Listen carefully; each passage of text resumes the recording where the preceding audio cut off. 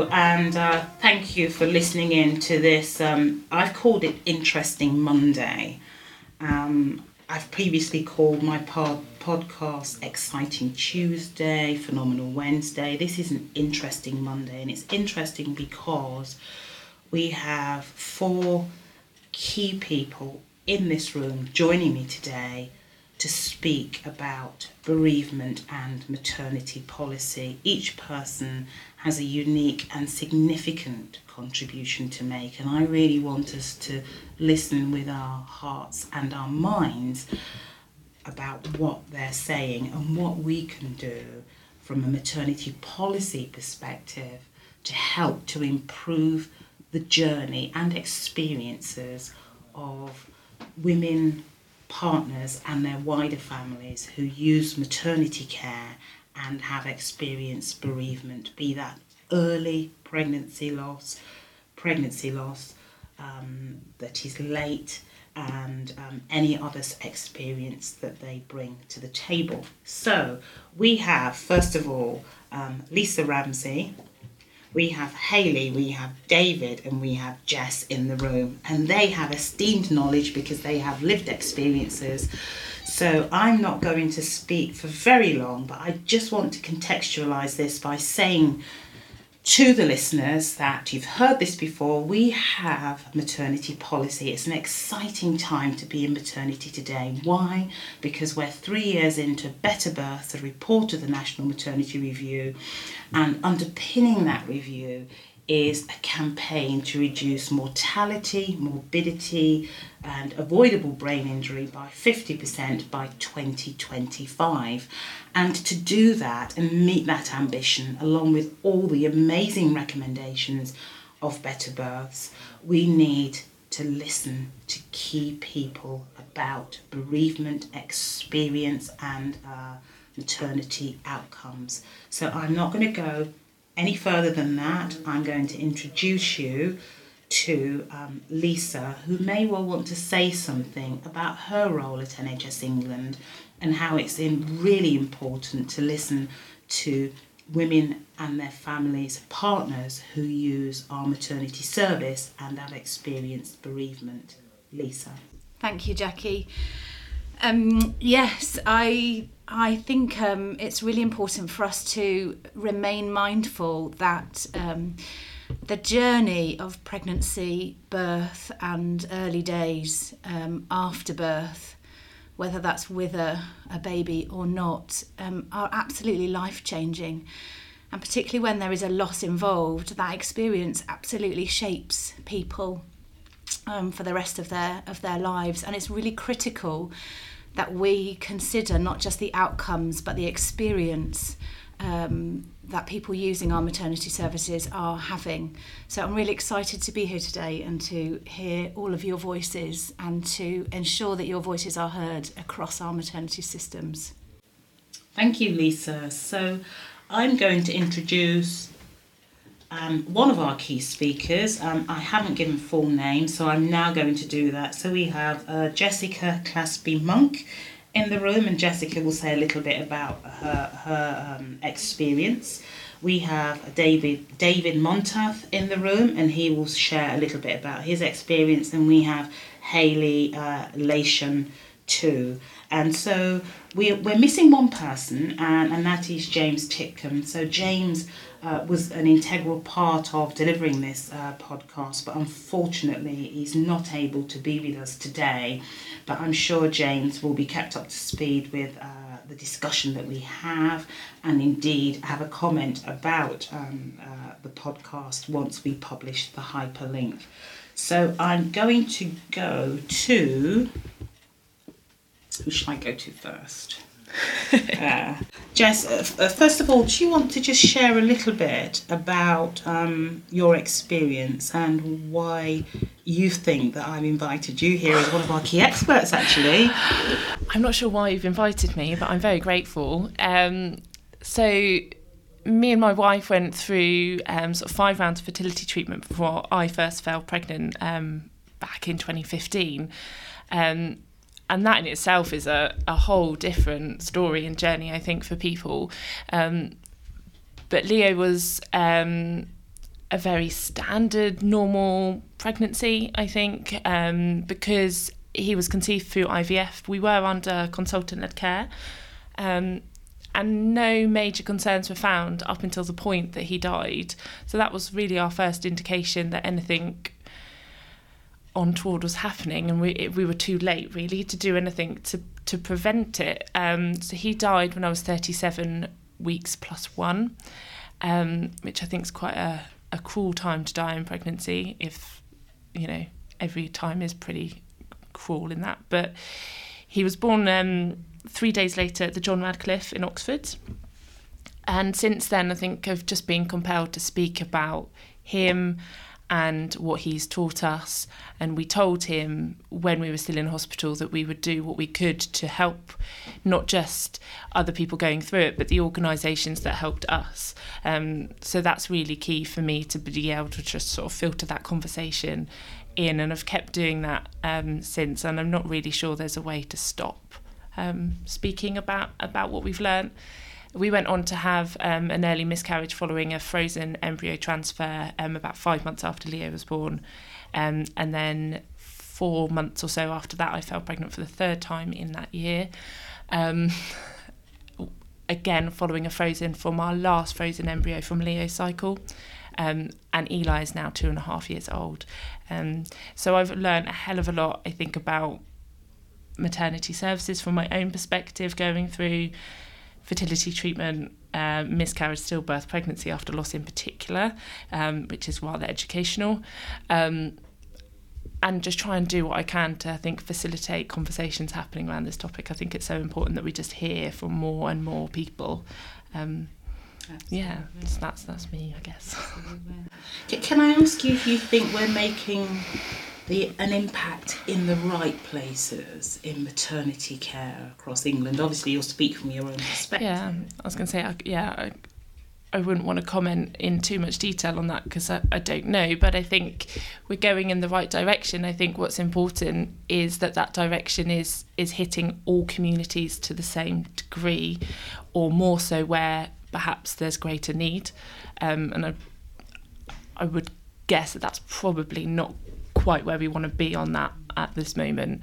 I still hear, when I speak to bereaved parents, mostly online, of those disparities that are happening across the country. And I know across the NHS there will be that postcode lottery, but I think it's really clear in bereavement, not just in prevention, but also in the care that we're getting once somebody is bereaved. And again, that disparity against different types of loss, I think, is really key.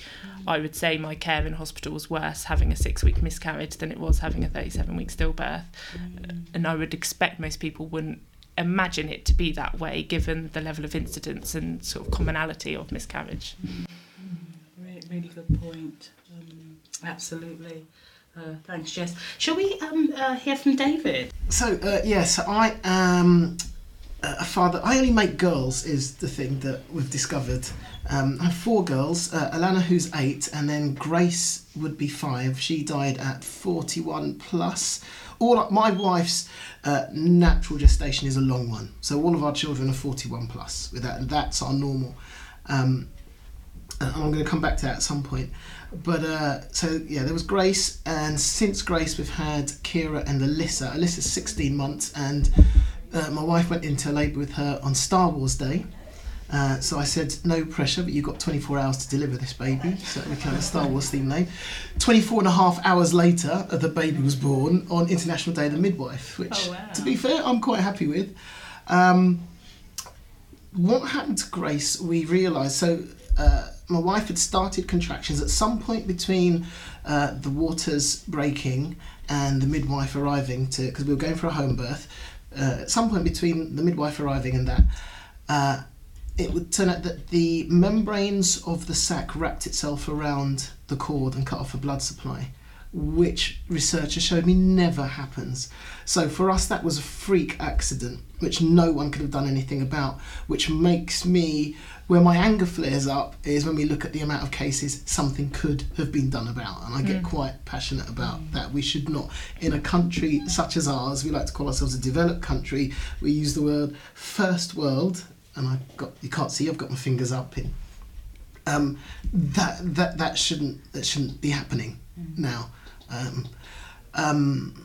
We also had to deal with the fact that we had a 3-year-old who was not stupid, who knew what was happening. We have to deal with the fact of the children born since and how to deal with that. So there's so many little threads which kind of get me quite not riled up, get me passionate actually. Also, and you asked, Jess, are we looking in the right places? And for a lot of answers, I'm going to say no, because as a black man, I'm of course very attuned into certain black issues, and I'm looking at the recent stats that show us that black women in this country are 121% more likely to have a stillbirth, that Asian women in this country are 66% more likely to have a stillbirth than a woman. And the only reason this has really come to light was in a study done last year which said, and talking to Professor Elizabeth Draper, who was one of the co-authors of the study, and she said that we suddenly became aware, we kept seeing this statistic. It's not a new one, but no one was making any reference to it. And even in their study, they weren't in a place to go, let's do something about it. They were just highlighting it was there.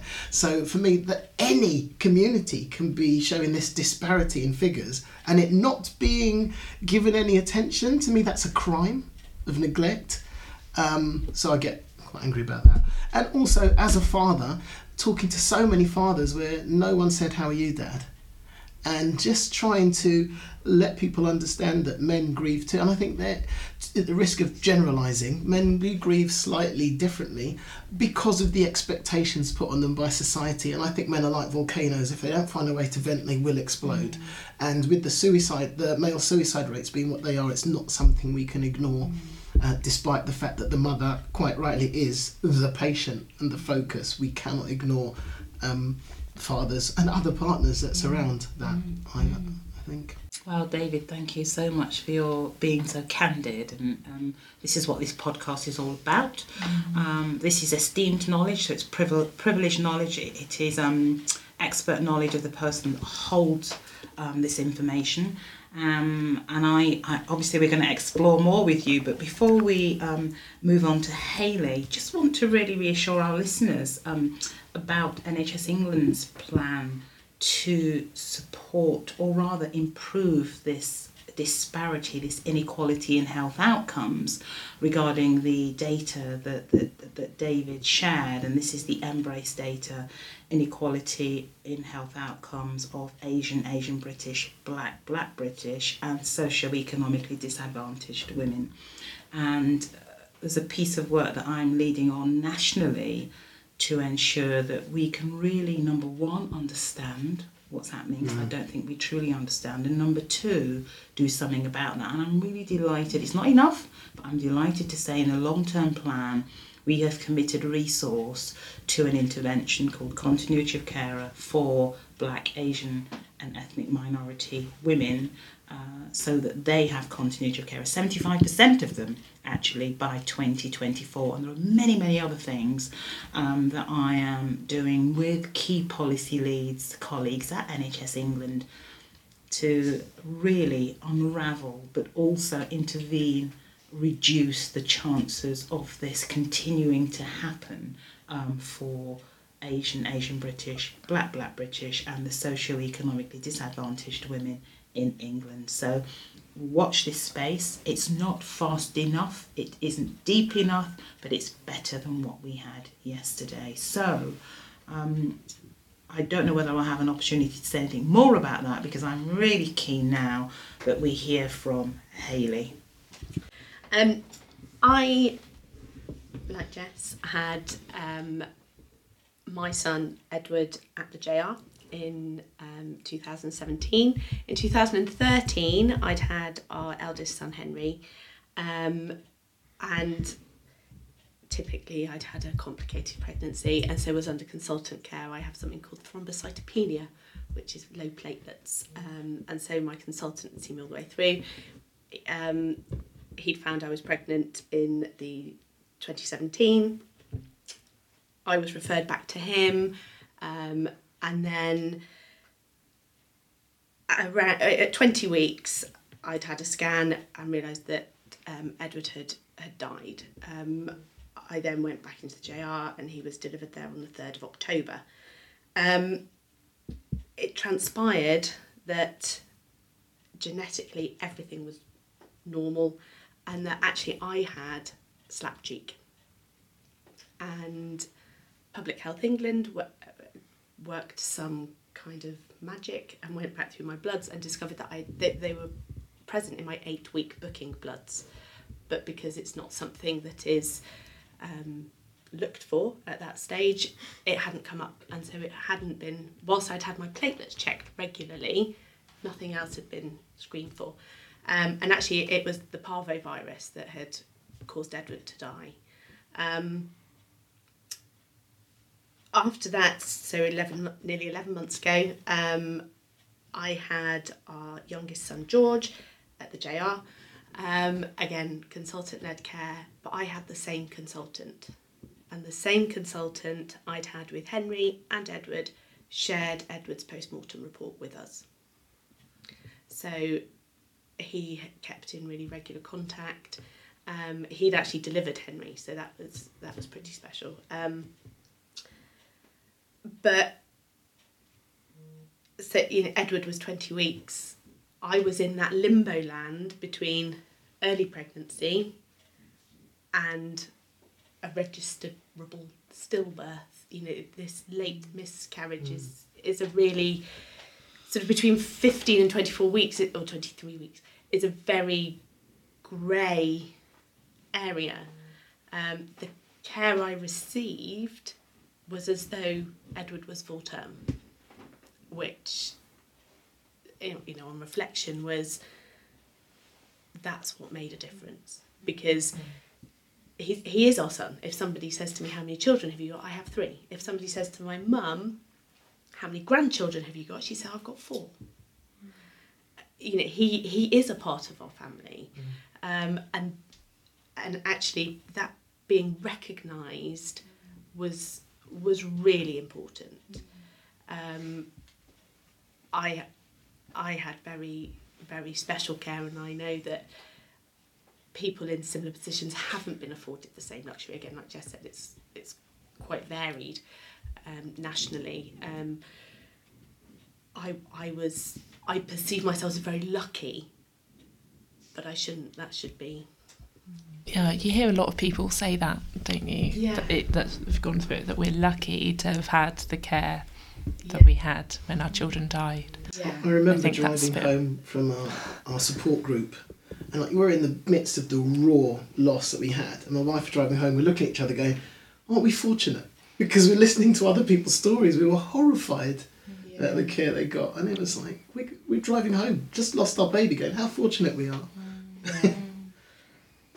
It's absolutely. You just hear sort of online and things like that. People have just had such varied experiences, and I had world-class care at the JR, and that's so. Since then, I have taken on this co-chair role of the Maternity Voices Partnership for Oxfordshire, so that I can keep pushing that message sort of at trust and CCG level, that actually this is what I had and this should be the standard. But from early pregnancy right the way through, it should be the standard. Absolutely. So I what we're hearing, give or take a few points, is something about variation across England, and it's unwarranted variation. And this word that we're lucky, or aren't we fortunate? Aren't we the fortunate ones that we're not like the other person who hasn't had a great experience? And one of the things that we're striving to do at NHS England through maternity policy, and particularly as Chief Midwifery Officer, I don't want to leave any stone unturned. So there is something about the things that are hidden under stones. We've got to lift the stones up, and we've got to examine these things, understand them, and then act to improve. I think it's inequitable and wrong, actually, that we have healthcare provided in parts of England that is below the standard that we would like for everybody. Postcode shouldn't matter. Maternity care provision should be consistent and the best. World class should be everybody's experience, not just because we're fortunate. So what I'd like to ask before I'm going to invite Lisa and hear some of her reflections about what we've heard so far, but if either of you, just thinking about the legacy of Leo, the legacy of Grace, and the legacy of Edward, what are the key things that you think we can do? Bearing in mind we have maternity policy, better births, we have the long-term plan. What are the key things, and the bereavement pathway and the early pregnancy loss work that is currently being written up? What are the key things you think that we can do to improve the journey of women who have women partners and their families that have experienced loss from your perspective? So if it's an early pregnancy loss or a stillbirth loss, you're speaking from your own experiences. I think to sort of umbrella answer that, for me it would come down to this all-level training for everyone that is mandatory, that is funded, that is accessible, and it not be a case that it is just the bereavement lead in a hospital that is trained, who also just happens to work only a few days a week, because sadly babies die 24/7. We're in a situation where we have even variation in quality of those bereavement workers, but they're not the ones. I saw my bereavement midwife to sign my post-mortem form, that was it. They were not the person that was caring for me across 3 days in hospital. And it's actually when you look at the journey that families take through it all, they're meeting so many different people who do not understand, who are not brave enough to even use the word stillbirth, who don't want to hear that word. They don't understand what it means, and they're working in maternity services. And I don't understand how you can work in that role and not understand this language.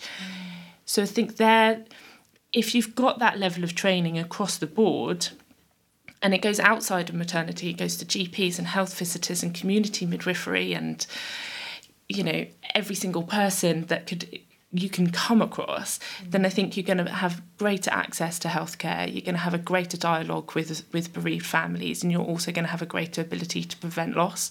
Because I had, in my pregnancy after loss, I'm not afraid to say, bullshit in demanding my care. I was not going to have anybody turn me away from a maternity assessment unit. So I knew the words that I had to say when I phoned and spoke to the triage receptionist to say, I am coming in. I'm not asking you. I'm coming in. And they would stumble over trying to understand what my history was and how many pregnancies I'd had and how many children that meant I had, and getting all confused about the language and what I was saying to them. You can't have that. They're your first port of call. If you want to prevent loss and you also want to support people, every single person needs to know how to speak to everybody. And I think for me, it's what it all comes down to. I can't understand how we are in a position where I know of trainee midwives or midwives that have been in the profession for years that are taking annual leave and their own money to be trained in bereavement. What is that? As a service user, I do not understand that. I cannot comprehend that. I don't know if it happens elsewhere within the NHS, outside of maternity services, but that's the one block for me that I don't get. Thank you for really sharing that really poignant view about education and training, about people being nervous about saying words like stillbirth, and we can somewhat understand that for people outside of healthcare. But for those of us that are working in healthcare, that's a hard pill to swallow. And I will say it isn't far enough, but we have had agreement that there will be continuing professional development monies, and this is a recent commitment from government. And these monies will be given to hospitals in England to support good education and training. So this is just being announced, so we need to flesh out what that means to every single person who works in a service. But secondly, we have things like the bereavement care pathway and other support aids that will, number one, raise awareness about how to speak about bereavement. I do think there's something about communication that we haven't quite cracked, and it is linked into listening and also that electronic record, so the story doesn't have to be told several times over. But can we hear from David? It's interesting because I'm just gonna take a few things you said a little bit further. Go for it. Because I don't even like the term stillbirth. And part of that is because people don't take my grief seriously unless I say my baby died. And if it's shocking, I don't care. My baby died. Maybe it's a great medical term and it's a useful medical term, but when I'm talking about it, my baby died. And especially to doctors, I'm going to say that. Because when we talk about all levels training, I love that phrase, all levels training is important. I have spoken to more midwives than I can count. I've lost count. We're in thousands here.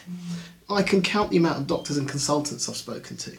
There was one place I spoke at and there were 2 consultants in the room, and later on the organiser of the conference rang me to tell me some of the feedback she'd got. And one of the consultants had said, I wasn't going to come because I didn't think I had anything to learn, but now I have, I'm going to change the way I practice. And unfortunately, that is the overwhelming thing I get back from doctors and consultants. I've had consultants come up to me to apologise for the attitude of herself and other consultants, but having heard me speak, she's going to change the way I practice. What is that? We've grown up now hearing about this doctor complex, the God complex. And the doctors we had, the consultants we had were incredible. So I'm not going to blanket it, but it's something that keeps coming back to me. That has to change. So when we talk about training, it's not just great training and regular training. It's also training with a parent voice. Because I've sat in many training and heard people passionate about, saving babies' lives slightly miss the point. Yeah. And you kind of need that emotional link to bring you back in. Yes. You do need to see it from, especially navigating services. I don't think people fully understand what it's like to try and navigate healthcare services after a loss. Unless you're the one trying to do it.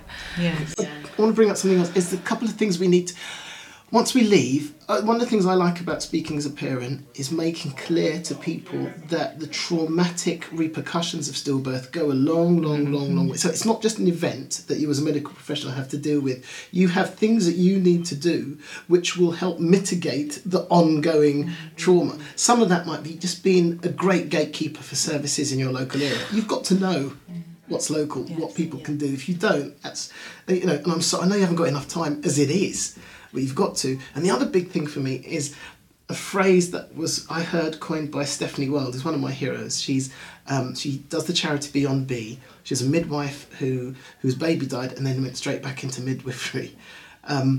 So she's kind of my hero. Her uniforms, her cape, as far as I'm concerned. But she called it the void. So the void is that bit where someone has got you in the hospital and said, I'm sorry, and then you have to go home. Now, for us, it was 2 hours. For someone, it's 2 days. And we all know the best way to give birth is to be relaxed, is to be in a positive frame of mind. How do you get into that relaxed, positive frame of mind when the corpse of your child is inside your body? How do you eat? How do you sleep?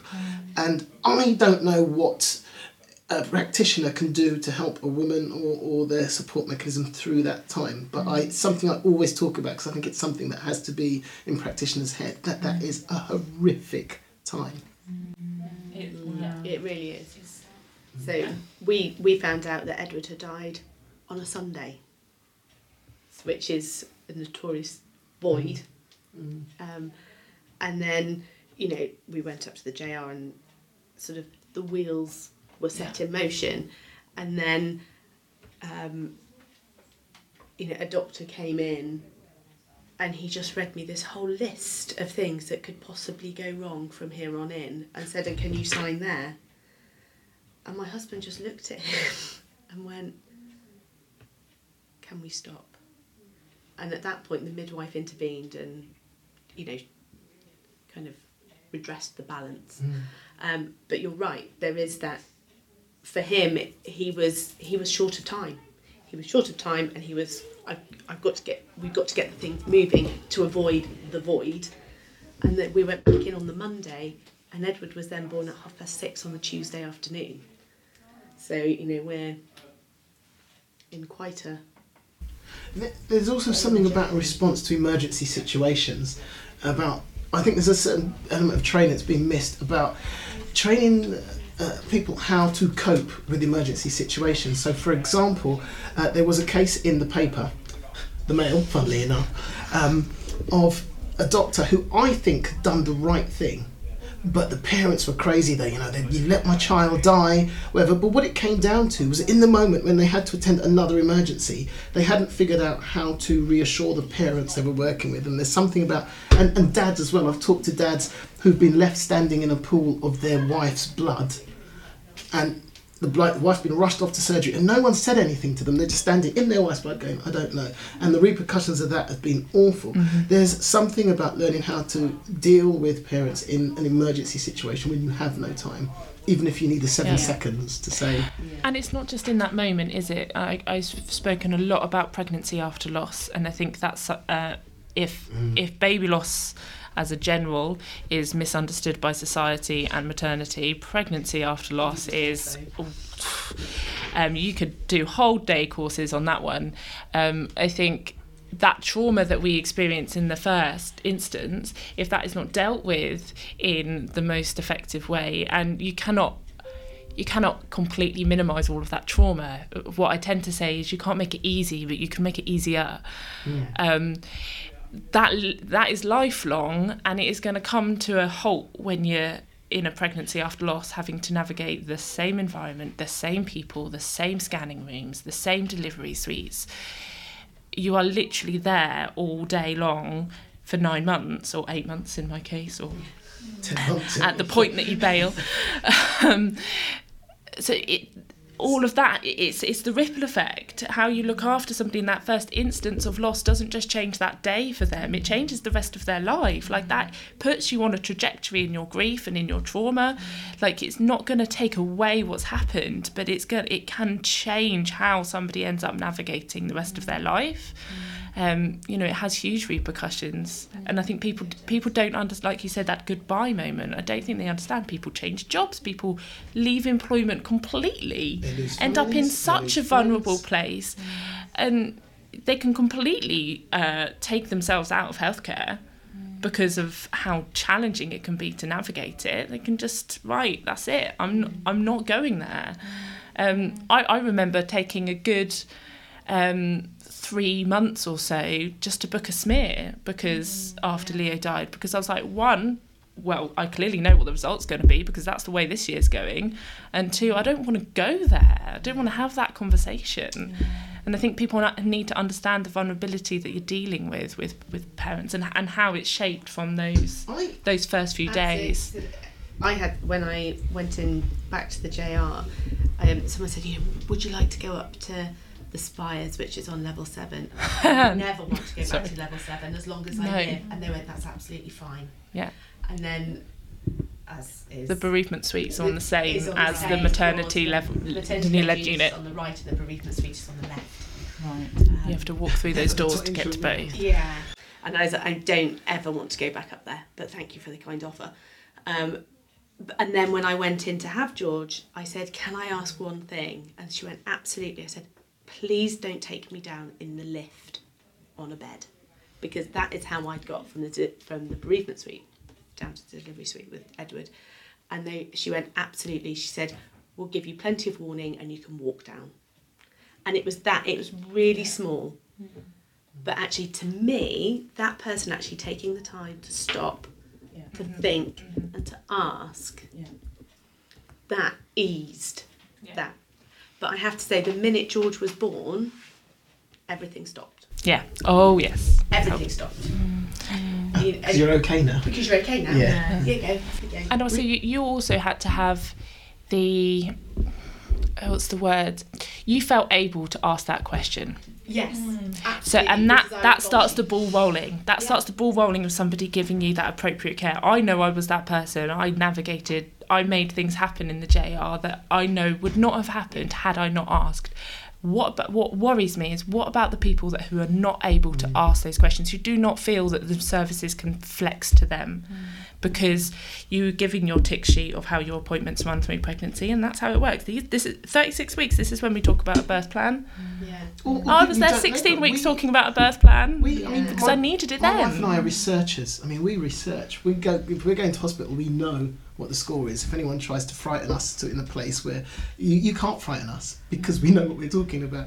But what about people who haven't done that research or don't do research or have the capacity to do that research? To emphasise what a subsequent pregnancy is like. I had a vasectomy, local anaesthetic, because I'm that, Well done. Thanks. That's what I was waiting for. But I had a local anaesthetic. I had a vasectomy because my wife and I didn't think our mental health could survive another pregnancy journey if we happened to fall pregnant. That's the impact that loss has on you. Yeah. I couldn't face it again. We would break down because it's horrific. You spend every day waiting for your baby to die. Yeah. And it's kind of a bonus when they come, and then you stop worrying about the rest of their lives. Yeah, and it doesn't stop, does it? And I can't, I can't even read certain things now. I can't watch certain programs. I can't. It's I was playing. Someone wanted to play Cards Against Humanity. The game. Oh yes. And the first card I picked said dead babies on it. And I was like, wow, okay, that was. Yeah, it's there everywhere, and I think that's why when I talk about that all levels training, that's why health visitors need to be looped in, and community midwives, and you talk about continuity of care, and I actually had the same midwife through my pregnancy with Eli and to an extent postnatally. But that didn't actually give me the care I needed. Like, it's not a silver bullet. If that person who's giving you that continuous care isn't listening to you, you might as well have a different person every appointment. We had an amazing experience with Alyssa. Our last one, the continuity of care, was amazing, absolutely amazing. Because they also understood that we wanted minimum intervention at home, and we'd figured out how we were doing it, and they respected that, and they kept to watch. They were skilled enough to know what to watch for, so they stepped back and let's do it. Immediately, Kira, the one immediately after Grace, we decided we were going to do hypnobirthing, help reduce the anxiety. And the midwives that came, because again, home birth, obviously had no experience of hypnobirthing and managed to ruin that experience, because obviously they were worried about a positive outcome after the last one, but in worrying about it, they compromised the quality of the birth experience. So there's a lot of things, and I understand that need, but there's a lot of things, there's so many things to balance, and as we talk, I think it all comes back to training. Yeah, it does. Education training is key, but also there is something about core values and relationship, because the outcomes of continuity of care, based on the Cochrane review, you get improved outcomes because there is relational continuity, and a part of that is informational and management continuity, and so that there is that special relationship that is predicated on a relationship that will ensure that if the midwife wasn't skilled in hypnobirthing, that midwife, be that male or female, could understand a little bit about it and know what to say, what to do when, so that journey was as good as it could be. And similarly with decisions that are being made, and having to repeat stories over and over again, continuity of care with a relationship should really balance all that out. So you're absolutely right. Even with an intervention like continuity of care, this is why we have the support from Health Education England, who have given us a huge sum of money to help to train midwives to work in a continuity of care model. We're not just saying continuity, here you go, but actually there's education and training required to be able to work that model, so you have the good outcomes that you need. So we've heard some really candid and poignant accounts from our key guests today, really talking from the perspective of the legacy of their children and I'm going to say the names again, Leo, Grace and Edward. And what I'd like to do now is to maybe ask Lisa if you've got any pearls of wisdom having listened to these great accounts. And I'm going to emphasise again, this is expert knowledge because it belongs to the person who has shared it. So what are we going to do, Lisa, at NHS England to capture some of this narrative so that the journey that we have for the remainder of Better Births implementation, which is 2 years, and the long-term plan, which is 10 years, to truly be able to say to our guests, because of the legacy of their children, that we can hand on heart say that we have the best care, including bereavement care for women and their families in England. Okay, thank you, Jackie. So first of all, I just want to say thank you so much for your generosity and your clear commitment in sharing your stories so that we can do our best to make it as good as possible for other parents going through similar experiences to you. I think it's really important you touched on that disparity issue across some communities and geographical areas, and we need to really make sure that we go away and do something about that. The other things that really have come through for me in the things that you've shared is this need for time and time to listen, to really hear your stories. And it feels right to call you experts by experience, as difficult as that is, because I would much prefer you hadn't had those experiences, but you are experts in those experiences, and we need to listen to your expertise and value your generosity in sharing them. I think one of the things that's come through to me as well is one of the key aspects of Better Births is personalised care alongside continuity of carer, that people caring for families having babies, and I really want to emphasise, we've talked a lot about women and their partners, but actually what we think about outside of maternity is people creating families, and that means that we have generally two key people in this arena, rather than in maternity we often talk about the woman and a partner or a birth partner with them, but actually the focus on creating families and caring well for families during that process seems to be really important. And in the way that we provide personalised care, we do so in a trauma-informed way and be able to ask what matters to you. So, Hayley, what mattered to you? One of the things that I heard was the lift, not going in the lift. And actually nobody would have said to you in preparing for that birth experience, now, is there something about the lift, Hayley? Yeah. But somebody gave you space to say, anything we need to make sure that we do or don't do this time. And you were able to say, yes, this thing is really important to me, amongst potentially lots of other things that were really important to you about that experience. So I think for me, there's something about making sure that we continue to have space for hearing your voices and other people's voices, and hearing you as experts by experience, and then making sure that we directly feed your wisdom into what's happening. So we talk about personalised care, not just because it's good for people, but because it can be life-changing. It can change experiences after a loss. And one of the other key things I heard you talk about was knowing what to ask for next time. And I think one of the things we need to get better at is access to evidence-based information for people having maternity journeys, so that people can do that first time round and potentially for the first experience know how the system works, know what they can expect to happen. In an understandable format. Yes, in a really understandable format. That's easy to access, whoever you are, that you can then have those choice conversations in pregnancy and be cared for by people who really understand what matters to you during this process. And I can't not talk about the things that have to underpin the care that is given in our maternity services. And I probably spent most of yesterday thinking about this, just because I feel like being in your space means I need to be a bit brave and a bit vulnerable about trying to use the right language with you and trying to ensure there's no re-traumatisation for you guys sharing your stories.